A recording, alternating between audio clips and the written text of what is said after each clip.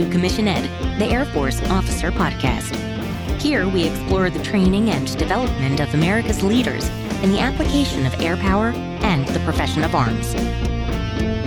The views expressed are those of the hosts and do not reflect the official policy or position of the United States Air Force, Department of Defense, or the U.S. government.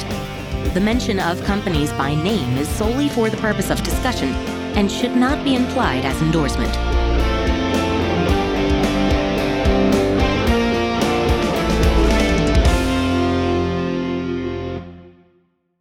Welcome back to another episode of Commission Ed, the Air Force Officer Podcast. I'm Colin Slade. And I'm Reed Gann, and we're your hosts for Commission Ed. All right, Reed. So, the theme that's going through everybody's mind right now is something like this. Right?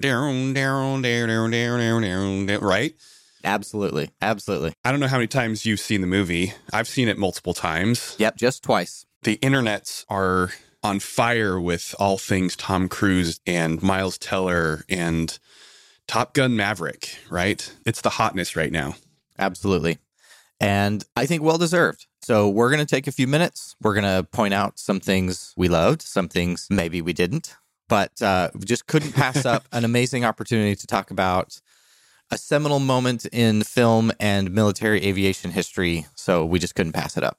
Yeah, for sure. This episode will contain some spoilers. So if you're one of like the 3 people out there listening to this podcast that haven't seen it yet, go ahead and push pause. If you haven't seen it yet, please do. The movie has totaled, over $1 billion by this point, and, well-deserved. It absolutely should have done that, right? It is the first of Tom Cruise's films that reached that mark, and he definitely deserves the congratulations, the whole team, everybody that was there working on it with him. Bottom line up front, if you haven't seen it yet, go watch it. It's worth your time and your money. Yeah, and I'm a big theater goer. I think the experience in this one in particular will be hard met. I don't care how big your big screen is. It was good in the theater, so it's worth your time. So, Colin, this is a little bit of a departure for us. We don't usually do a lot of recent events, pop culture, societal trends, commentary. And we do that by design, as we've discussed previously. Part of what we do as officers limits our specific ability to express some of those things. So, with all that said, why are we doing a reaction video? This isn't kind of our thing. So why are we doing it now? Well, I don't know about you, Reed, but I feel like there's, some pretty solid reasons for it. Number one, you and I are military officers, and so we love military things, especially war movies. And, we're in the Air Force, and so we love airplanes. Granted, this is not an Air Force movie, but it definitely feels like it's part of our heritage. The original Top Gun played a big part in shaping the Air Force culture, and that in turn shaped us. And so it kind of feels like going home to watch this again and talk about it, right? And the same is going to be true for our audience, right? People who are interested in the military and aviation, obviously, they're going to want to watch this movie. So I think that's a good place to start. It's just that it's common ground for us and our audience. But beyond that, just like I was saying, the original shaped the Air Force culture because it inspired so many people to want to join, not just the Navy, but the Air Force. And I fully anticipate that there will be people who will watch this movie and will want to join as a result, right? Oh, yeah. Yeah, without question. That's absolutely going to happen. Well, I mean, we are living in a different age now. This is not 1986 anymore. People customize the content that they consume. They curate the things that they bring into their lives. But I do still feel like that anybody who is interested in this lifestyle of being a military professional, especially if you want to be a pilot, this is going to be something that you're going to watch. Yeah, without a doubt. So if you haven't seen it, go see it. And when you do, there are some things that, Colin, we wanted to point out as lessons learned. Because if you watch Top Gun Maverick, pin on wings 2 years from now, your life is going to be not what you think it's going to be. If you think it's going to be portrayed as what it happens in the film, there are some things that were really good. For sure. And so we're going to start with those. We're going to start with some of the things, especially the aviation-focused things that were absolutely real. And I want to give a shout out to one of our fellow podcasters, Jello, over at the Fighter Pilot podcast. He and his crew have done a series of discussion points about these, and we have gotten some of our highlights from them. So highly recommend going and checking out their Top Gun highlights because we got a lot of our info from there. First off, I want to point out that the flying was real. In the 86 version, it was a lot of green screen, a lot of static aircraft, and they were moving the camera around the airplane and stuff like that. In this time, right, they were actually flying aircraft. They were still moving the camera around the aircraft. Yeah. The actors themselves were not responsible for piloting the aircraft, but they were actually in moving, flying aircraft when the filming was done. Technology is advanced, which allows for that to happen. So the Gs that you see are real. Now they're not 8 or 9 Gs because, like, real pilots can barely sustain that, not much less these actors and actresses. But real flying, which is spectacular. And it really adds a lot to the action in the film. So highly worth your time. Yeah. The actors went through, like, jump school. They went through water safety. They went through some of the training events that our military aviators do in order to, again, ground them in the seriousness of what they're doing and how important it is. So good stuff out there. Yeah. Go check some of that out. It's really cool stuff. Yeah, for sure. And if this is something that you are interested in, what a great alternative way to, like, get exposure to what the training pipeline is like. You know, because there's so much now that has been written about what the actors had to endure. Is that the right answer? Yeah, I think the that's right fair. word. In order to be able to function, to be able to do their job in the jet, they had to go through all of this. And so if you are interested in being a pilot, go learn about how the movie was made, and you can get that much more detail on what it's like. Yeah. A couple other things that I thought were pretty cool. So at the very beginning of the film, Maverick is a test pilot out at Edwards Air Force Base. And yes, we do conduct tests and evaluation there. So that was cool. Yes, we do. Flying something called, that looks a whole lot like another airplane that we kind of have. The Lockheed Martin SR-72 Dark Star. So the SR-71, the Blackbird, was a Mach 2 plus capable surveillance and reconnaissance platform that we flew back in the 70s and into the 80s. Still sexiest, most beautiful looking airplane of all time. Still holds almost all of the it records. looks like it's flying Mach 2 just sitting there. Yeah, still holds almost all of the altitude and speed records for a manned platform. And some good stuff that it looks like an aircraft that Lockheed Martin has proposed. And there was some good tech in there. So the idea of a scramjet, again, go look it up. Again, test and eval happening at Edwards Air Force Base. I love the little product placement of the very carefully placed Lockheed Martin logos. You have the Skunk Works logo, which is a really neat, their big brain R&D thinker arm of Lockheed. And they had that little logo there. So some really good, cool things they got right, especially when you're talking test and eval stuff. I really enjoyed that. Yeah, it's cool to see how they made so much effort to bring real things into the movie, real flying, real fake jets. Yeah. Right? Mm-hmm. Real things like the scramjet and Lockheed Martin and all that. Very cool. Another real thing that they brought in, the whole thing about testing and flying at supersonic, now hypersonic speeds, and then the crash. This all pays great tribute and an homage to all the test pilots, and especially Chuck Yeager, who first man to break the sound barrier, right, at Edwards. He crashed doing a high-speed test in the NF-104 Starfighter, and just like Maverick does, he finds himself out in the middle of the desert, survives the crash amazingly. And there's this little kid that just like looks at him like he came from space, right? Yeah. Where am I? Earth. Yeah. Right? Mm-hmm. Yeah. Good stuff. You can go see the whole thing. You can read about it, but you can go see the whole thing in a movie called The Right Stuff. It talks all about the test pilots there at Edwards and how they were selected for the Mercury program, space exploration. Really fantastic tribute to them. And I'm very grateful that the team made the effort to include all that in the movie. Some other things that weren't real necessarily in the movie, but did in fact happen in real life. The bird strike, if you recall, Phoenix and Bob, they get hit by a bird, shuts down the engines on their F-18, and they go down. Thankfully, both of them punch out, and where everything else, all the flying in the movie is real, that wasn't real, right? Yeah. They didn't actually ingest a bird, but bird strikes can and do happen all the time. In fact, there was a Canadian F-18 that was hit by a bird not a couple weeks after the movie released.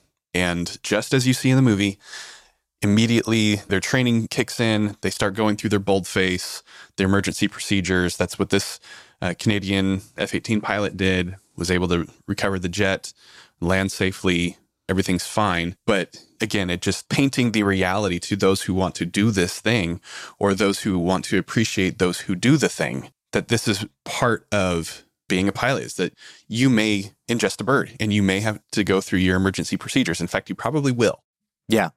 And Colin, you further highlight in our notes here, there are entire enlisted AFSCs whose job it is to control wildlife in and around airfields. So this isn't just... Yeah, so in the CE squadron, there is what's called entomology, which, entomology outside of the military means like the study of bugs and fish and wildlife and all those things. Within the military, especially in the Air Force, entomologists are the ones who track down and capture and eliminate, in many instances, wildlife, especially on the airfields, because these kinds of things happen. And we're not talking just birds.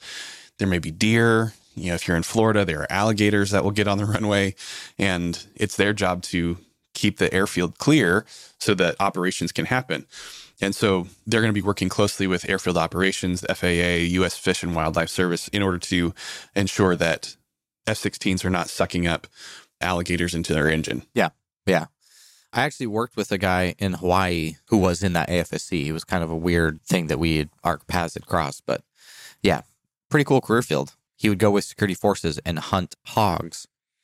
That was his job. Yeah. There are worse jobs.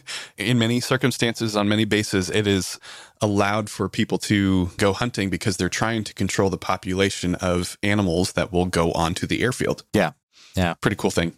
A couple more flying things. So this one actually caused me quite a flutter when I saw it. So in the film, Coyote suffers from what's called G-lock. So experiencing G-forces that results in him losing consciousness. We actually talked about this in episode 93 in some of our fitness episodes. And there's a lot of things with this that kind of made me very interested. So one, pilots have a suit. It's called G-suit, right? Squeezes their lower extremities in order to kind of keep that blood available for them to push it up into their head. But most importantly for me... specifically the oxygen that's in the blood, yes, to help them continue to maintain consciousness. Yes. More importantly for me is I actually know someone who's worked on a system called Auto GCAS. And GCAS stands for Ground Collision Avoidance System. Worked with a guy when I was an instructor at OTS. He was a 6'2" engineer and had worked on implementing this technology, which was invented in the late 90s, and getting it installed on U.S. Air Force aircraft, especially the F-16. That was the one he was working on. Yeah.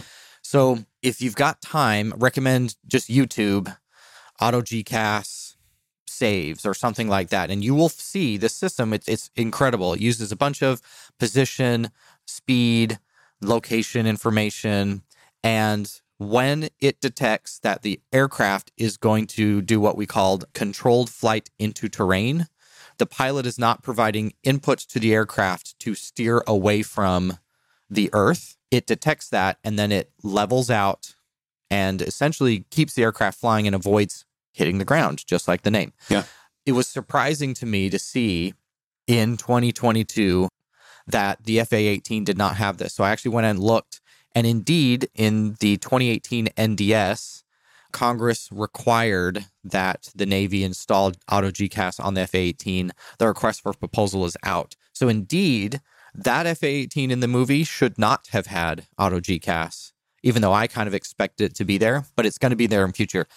All that said, I really did enjoy that scene because it does reflect the very real danger of high-performance aviation. And I liked how the camera kind of like graded out. I don't know if anyone in our audience has lost consciousness or gotten close, That's what it feels like. It just, Yeah, the brownout. yeah, it just, that tunnel starts to form and you're like, Feels like the windows are closing yeah, in. you're like, oh, nope, here we come. Nope, nope, nope. And, you know, you're fighting it given whatever situation you're in. I enjoyed that quite a bit and learned something too. So Auto Gcast coming soon to an FA-18 near you. Yeah, other things. So Maverick's character, again, if you haven't seen the film, we're giving away a whole bunch of things. But this whole film was like a love letter to the character Maverick, right? I mean, Yeah. and we all want it. We know we do. I showed up. You showed up. I've seen Top Gun in 3D IMAX. Like, we want to see this. We enjoy the character. But I do appreciate that it reflects a flawed character. This 06, Yeah. A broken character. yeah, he's got some baggage. There are clearly some things going on with him. And because why? Like, let's talk through that because, you know, those of us who have seen the movie before, you know, if you haven't seen it and you're still listening, how dare you? Yeah. Yeah. Go watch the movie. But because of the original, you know, Goose Maverick's wingman dies in that movie. And, you know, it's a really powerful moment in that movie. Yeah. How it all comes about. And here we get to see the effects of that moment 36 years down the road. Yeah. And so I do appreciate sometimes Hollywood reflects, not as much lately, thankfully, but sometimes Hollywood has reflected military personnel as unflappable, completely unrealistically, incredibly, insert your euphemism here. Mhm. And so I appreciated the reflection of Maverick as flawed, as, I don't want to say damaged, but as troubled in some ways. He's broken. Yeah, absolutely. And this business is hard. It is a young man and woman's game. It beats us up emotionally and physically. So I do appreciate that it brought some of those elements in. And we'll talk about some of those things later. Yeah. So he has a moment in the movie that it doesn't say outright that he has PTSD, post-traumatic stress disorder, but it sure seems like it. If nothing else, he's having an anxiety attack of some sort when he sees Rooster, who is Goose's son, behave and look exactly like Goose, right? Yeah. You know, so there's some really poignant deja vu. And again, that love story that you're telling about with this character and the original movie, but it's also trying to highlight mental health issues for military members, which is good. You know, we're getting better at recognizing and treating mental health within the military and society at large, but certainly we can do more. We're not perfect at this yet, just like anything else, but it is nice to see that Hollywood is recognizing that this is a thing that members of the military have to deal with. And that is an important point for anybody who wants to pursue this lifestyle, whether you're going to be in the cockpit or not, that you're going to come up against some really stressful things in your life. Yeah. And I like how Maverick's character points that out, even to Rooster. He's like, if you haven't lost a wingman, you are going to. You know, he highlights that.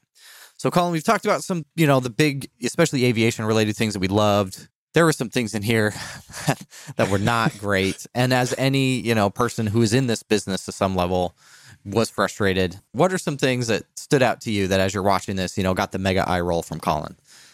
Well, yeah. So I recognize that this is Hollywood. It's designed to entertain, and it did a great job at that. But just as you're saying, we folks in the military look at some of this stuff and we just cringe because it's so not right. And let's just work through these pretty quickly. It doesn't need a lot of attention, but we're going to nitpick some things. First off, the computers that military has versus what we have. Yeah. Don't even get me started. Kidding me? Yeah. The speed and the graphics of the computers in the movie is so not what we have in our military. Especially not for the day-to-day. I've seen us create briefing graphics like that, but it's like you turn it over to the tech graphics people and hopefully 6 months later you've got something amazing. Yeah. But not for like, you know, some Joe Schmo young airman is like, oh, let me turn over to my graphics expert and create. No, that is not happening. And the next one, you know, so Maverick has a wingman, a handler. I don't know what this person's role is. Like a body man. Hondo. It was weird, right? Yeah, who is this guy and what is he doing following Maverick around everywhere he goes? Is he an exec? Is he an assistant? I have no clue who this person is. Because it's not Love real. the character. Yeah. Hondo's character is great, but this idea that an 06 gets like a warrant officer to just follow him and take care of his things, no. And is like going to just, speak his mind to him. Maybe a warrant officer will speak their mind to a commissioned officer, but. And should at times. Absolutely. Yeah.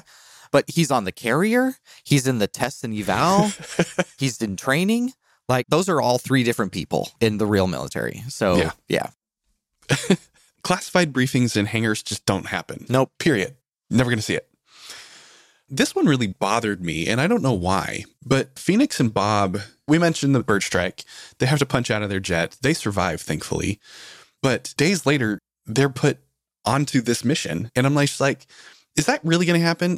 Don't you think that they're going to be putting on maybe some convalescent leave? They're going to be put under watch just to make sure that there's no ill effects from ejection. I don't know, because I'm not a flyer. Can you punch out of a jet and be put on a mission 3 days later? I don't know. Yeah. So given, almost certainly the category of aviation incident, I mean, I'm guessing this is, I can't remember the classes, but this is, one of those where you lose an aircraft. They're going to be grounded for a little bit. Mm-hmm. So yeah, totally agree with that whole thing. I love this a little bit, but always seeing generals like micromanaging everything, like these 3-star generals. The air boss who has nothing better to do. Yeah. The scene in particular where the 3-star is literally like walking to the flight line and then walking to the classroom and trying then to find them. No. Absolutely not. Now, John Hamm's character is great and he looks good in his uniform, and those are great scenes, him with his aviators on the flight line, looking at a big row of all these F-18s that clearly aren't flying like they should be. Excellent, picture. That's one for the scrapbook. But no, we have phones and we have people for those kinds of things, like call people, hey, can you go check on this? Yeah, that. Well, and you're a 3-star, which means that you are focused on way more than just this one particular mission. Yeah. Anyway, lots of great things about the movie, but those are not them. Some other things that I wanted to point out that are not true in the movie at all, just like the environment where this mission is taking place just does not exist in reality. When the movie was made, we were still in GWOT. It hadn't been, closed down yet. We hadn't pulled out of Afghanistan yet, because, the movie was originally meant to release in 2019, then it got pushed to 2020, and then COVID happened. And they wanted to wait to release the movie so it could be in theaters because it's that good. Like it needs a movie theater experience for you to appreciate it. And so if the movie was wrong then, it's all the more wrong now, as GWOT is now done. The current geopolitical environment is completely different with Russia, Ukraine. The enemy, quote, enemy, is some unnamed rogue state where pilots fly in black suits, blacked out helmets, black jets. They're flying a Su-57, but they don't tell you that. And you would only know that if you're an aviation buff, right?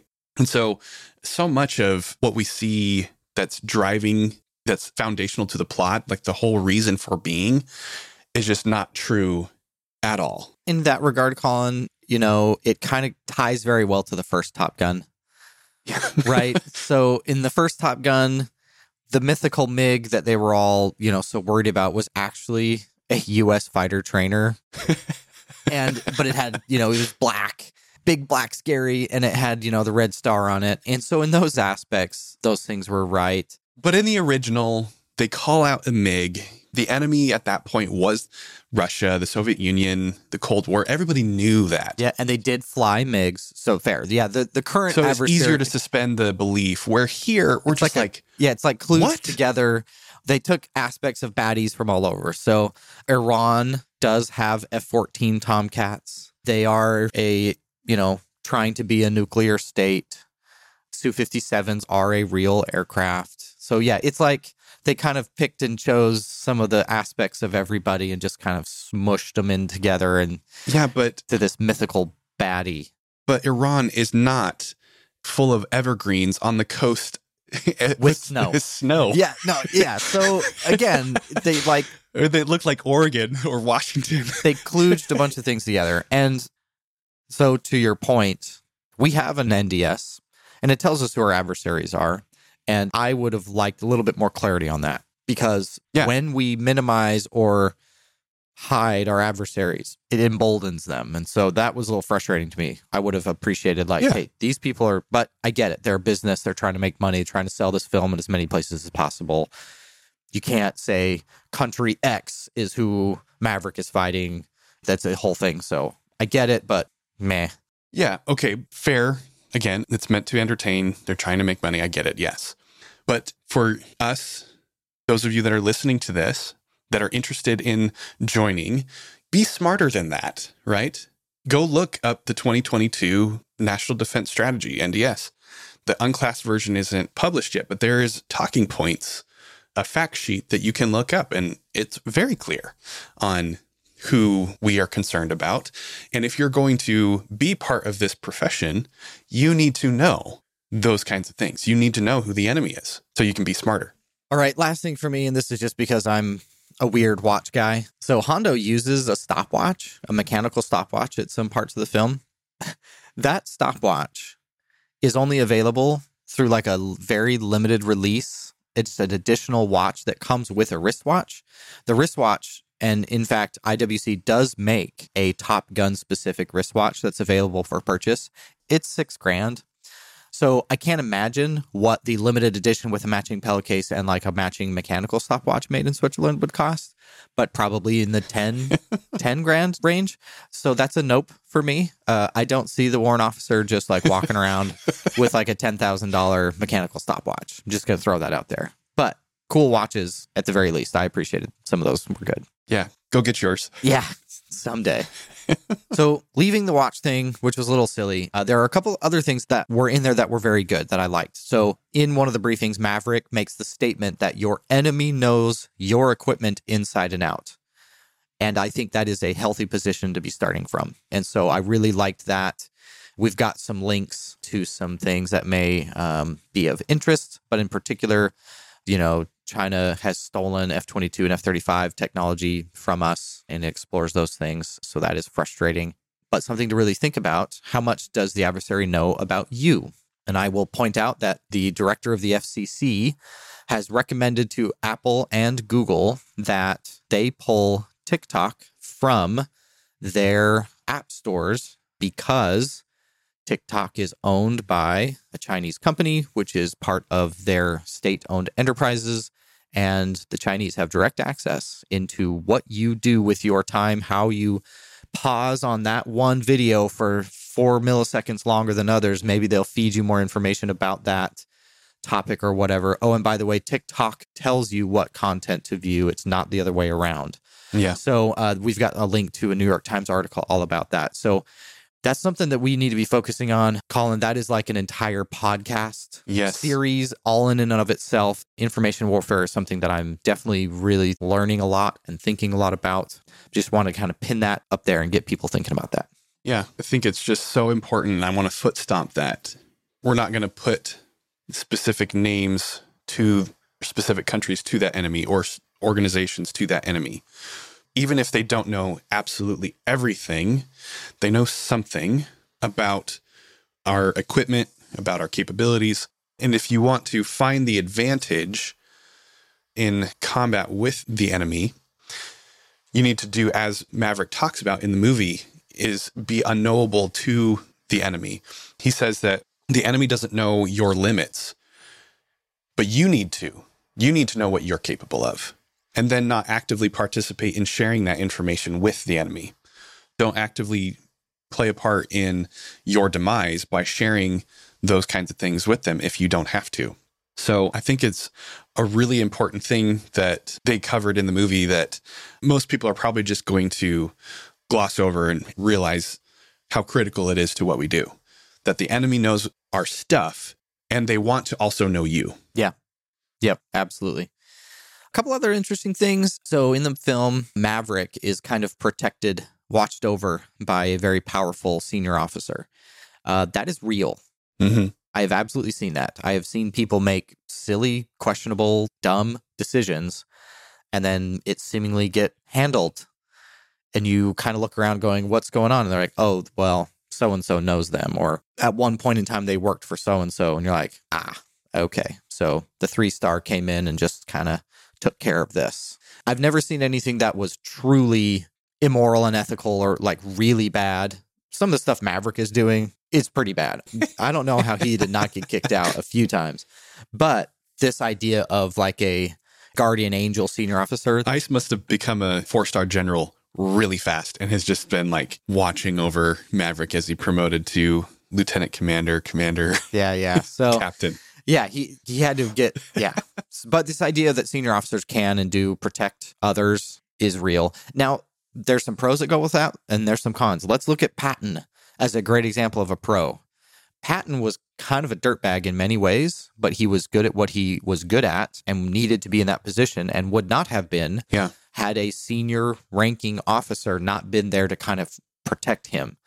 So there's definitely some pros there. Cons, it really hurts. So that's Omar Bradley that you're talking about, the 5-star general of the Army during World War II. Yeah. So there's some cons with it, though. Obviously, though, Reed, not everybody's going to have a general officer, a senior ranking officer looking over them. But I think the principle that we can pull out of that is the importance of having a sponsor, having a mentor, having somebody who's got your 6 that is going to hopefully mentor you out of sticky situations.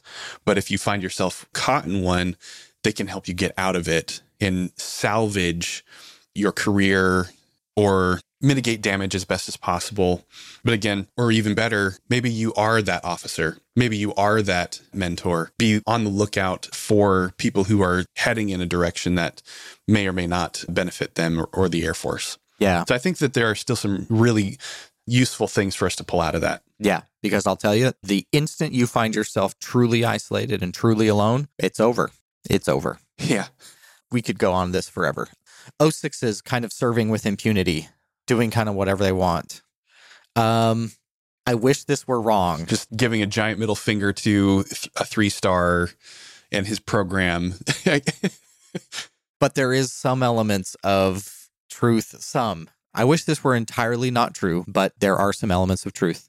There is a colonel's group at the Pentagon. Their entire job is to manage colonel assignments. Mm-hmm. And I have heard these words out of their mouths. What do we need to do to keep you in the military? Just like writing a blank check. Yes. And their job is to cash it. Oh, never been to Tokyo. I'd love to. You're gigging in Tokyo. They will figure it out. Like, that's their job. So there are some elements of truth. Yeah, this has to be the hardest thing to do because, like, what does an 06 do when they're not in command? Like, what sort of thing can they be involved with, or what project or aircraft are they going to fly? Like, what? Staff. Yeah, and staff is terrible. But here's the thing. Staff is important, though. Staffing is so important. I just finished Robert Corum's Boyd. We've talked about that before. It shows the power of staff work, how important it is, the ability to get paperwork through the system to affect change. An 06 is a culmination of 20 plus years of experience. Right. That's what I think creates this aura of you can get some stuff done. So, yeah, the idea of the 06 like being completely oblivious and flipping off, like you said, the 3-star, that's a little bit much, but man, they can get away with some stuff too. So, but not completely off the mark. Yeah. Not completely off the mark. Yeah, absolutely. And then I will say, though, this idea that the 06 is the only one that could do the job, especially in a tactical setting with, flying the aircraft, I suppose that's possible, but that is an absolute leadership failure if it's true. This is something that I actually really liked from the film, is when they brought in Maverick and they're like, okay, here's this mission. Is it possible? And he's like, well, it's been a while since I've been in an F-18. And the 3-star's like, no. You're not here to do it. You're here to teach it. Yes, that is good. That was great. Such a good scene. Yeah. And I will say that transition happens a lot sooner than you think. So I'm here as a mid-grade 04, and it is not my job to be hands-on in my tactical unit. Right. And if I'm hands-on in my tactical unit, something is decidedly broken. Now, there are settings where 04s are the people hands-on tactical, but yeah, such as in the aviation world, by the time that you get to 10 years where you're putting on major, like you've only got really 6 years of like serious flying. And it has taken that long for you to get that proficient in the jet. So yeah, it makes sense that an 04 might do that in that type of context. But 06 is another 10 years down the road from there. Yeah. So I really did like that sense of teaching, and it's going to come sooner than you think. That was definitely a message. But truly, if you are a 36 plus year 06 and you're the only person who can fly the job, something is wrong. You have failed in one of your key duties, which is to build other leaders, to build the next generation. And institutionally, the military, the Navy for the movie, the Air Force, if we're thinking bigger picture, reality, has failed if it has produced only one person out of hundreds and thousands of aviators who can do this mission. There's only one person who can do it right, then it's probably not a mission that you want to fly. Period. Find another way to do it. Exactly. And yeah, this is a good place for us to start transitioning a little bit more toward learning the right lessons from Top Gun.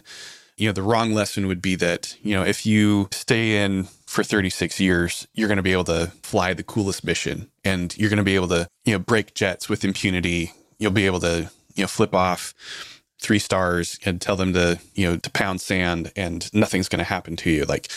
Those are the wrong lessons from this movie. So let's learn some of the right ones, which is that, okay, so we see in this movie that these officers, the general officers, the 3-star, the 2-star, this captain, they are focused solely on the accomplishment of the mission. Does not matter how it gets done. As long as they take out the target, people can die and everybody's okay with it, as long as mission is accomplished. And that's the sense that we are getting from the discussion, the training, the lead up to the actual mission itself. But we know that that's not true. What is the purpose of the officer? Is it solely to accomplish the mission? No, there is more to it than that. The proximate goal for officers is to accomplish the mission. Proximate being the near goal, the short-term goal, the thing that you want to accomplish first, achieve first. But the ultimate goal is to develop people to replace you to accomplish the mission. And that, as you are saying, Reed, is going to begin sooner than you may think. You need to start developing people to replace you well before you become an 06, an 04. You may start as an 01, as a second lieutenant in the Air Force, as an ensign in the Navy. You're going to start at that point to develop your replacements. Because what do we do as leaders? We build more leaders.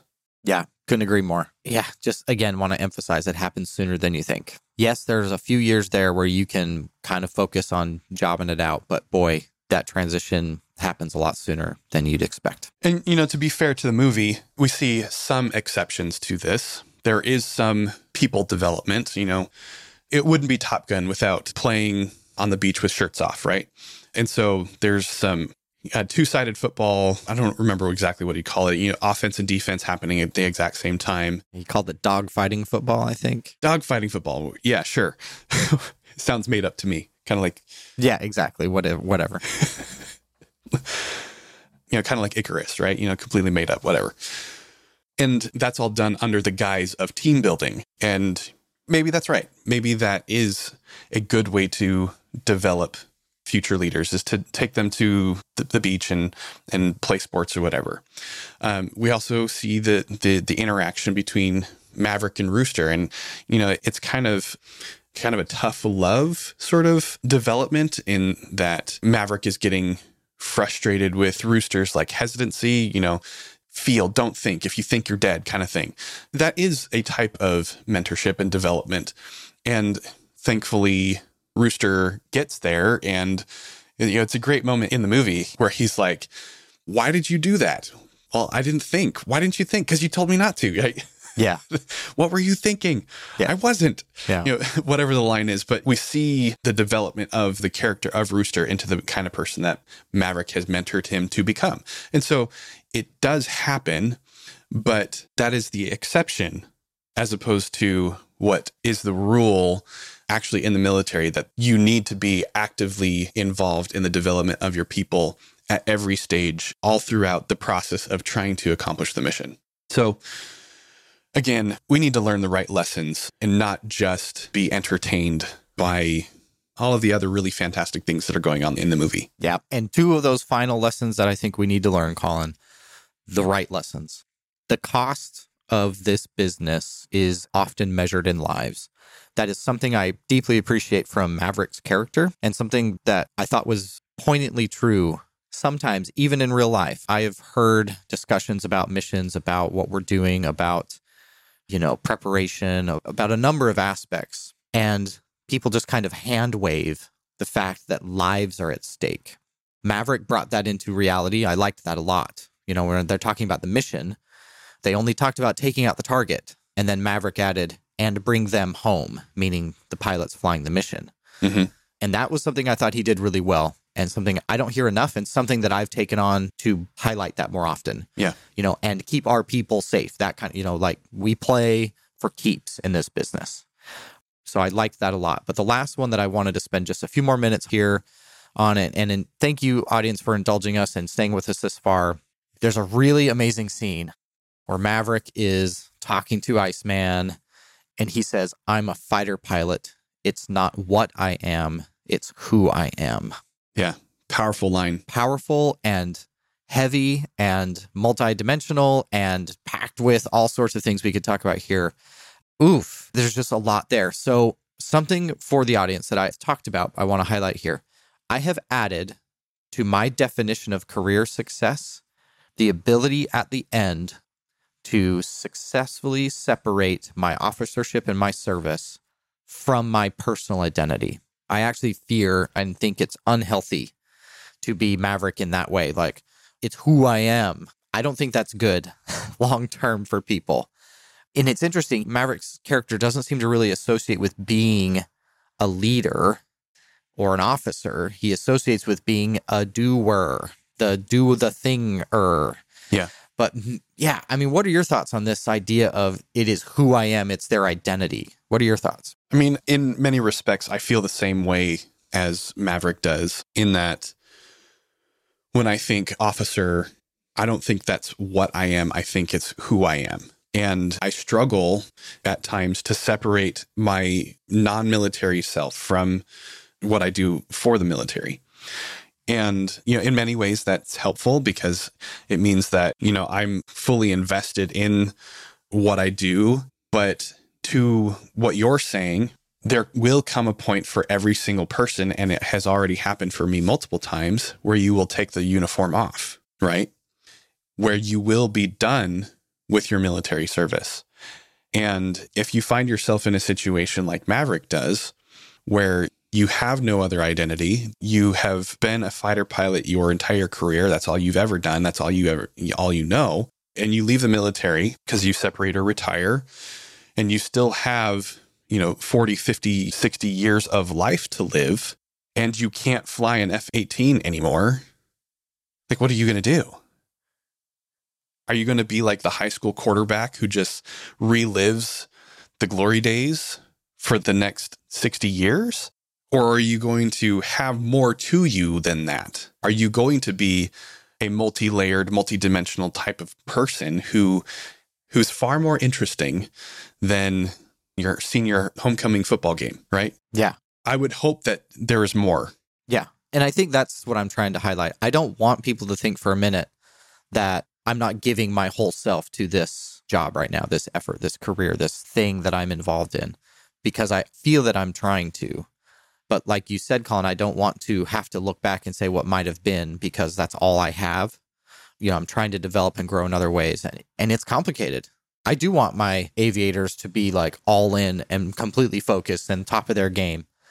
But I also want them to have a meaningful, real life outside of that, so that when it comes time to hang it up, that they can do so with pride and say, this was an important, meaningful thing for me, and it shaped my life. But here is what's next. But yeah, complicated, multicolor emotion ball of, boy, that was a poignant scene and really got those of us who are, in this business thinking. Certainly did for me. I really enjoyed it. Again, if you haven't already, please go see this film. And then, again, I do want to add another plug. Fighter Pilot Podcast has done a lot of really good things about this movie, and in particular, their review of the Top Gunness of Top Gun with some former Top Gun instructors. Really good. I really found that quite informative, and I think it would be good for you and your time. Any other final thoughts, Colin, before we wrap it up today? Just as you're saying, it's a great Hollywood film. Even if you're not in the military, if you have no plans to be in the military, this is a great film for, the rah-rah, go military, love our brothers and sisters at arms. It's a great film from that perspective. If you do want to join the military, it's a great film because it shows you a lot of really accurate things of, especially if you want to fly, what to expect from that. And then for the rest of us who are not going to be aviators, but do want to serve, we want to be officers, it has some great things that can be learned both from what's accurate and what's inaccurate. As long as we have our eyes open and we're paying attention, I think that this film will be one that is continually rewatched. It will be brought up in our commissioning sources. We'll pick apart different scenes and rightly so. I think that Hollywood has done its job here and the Navy with them as the service partner in the creation of the movie. And so I'm grateful that it was made. I just want to make sure that we are learning the right lessons and so that we can find ourselves better, more effective, more lethal. And to this last point, that we can see what it's like if this is all we ever do. So let's make the effort to be more than just officers, more than just pilots. Let's be good people all around, everywhere we find ourselves, and find success that way. Yeah, awesome. Well, thank you for joining us on this week's episode. Thanks for indulging us on this little adventure. It was fun for Colin and I. We had watched this film separately and then immediately messaged each other, like, we got to watch this again, and I'm taking notes this time. And so that was a lot of fun. Gave me a great excuse, to go watch this film again. And thank you for joining us. We love hearing from you. I will say the email and Facebook messages have ticked up lately, and that is not a problem. We sure appreciate hearing from you. Please reach out. We're always happy to answer any questions we can. And that'll do it for this week's episode of Commission Ed.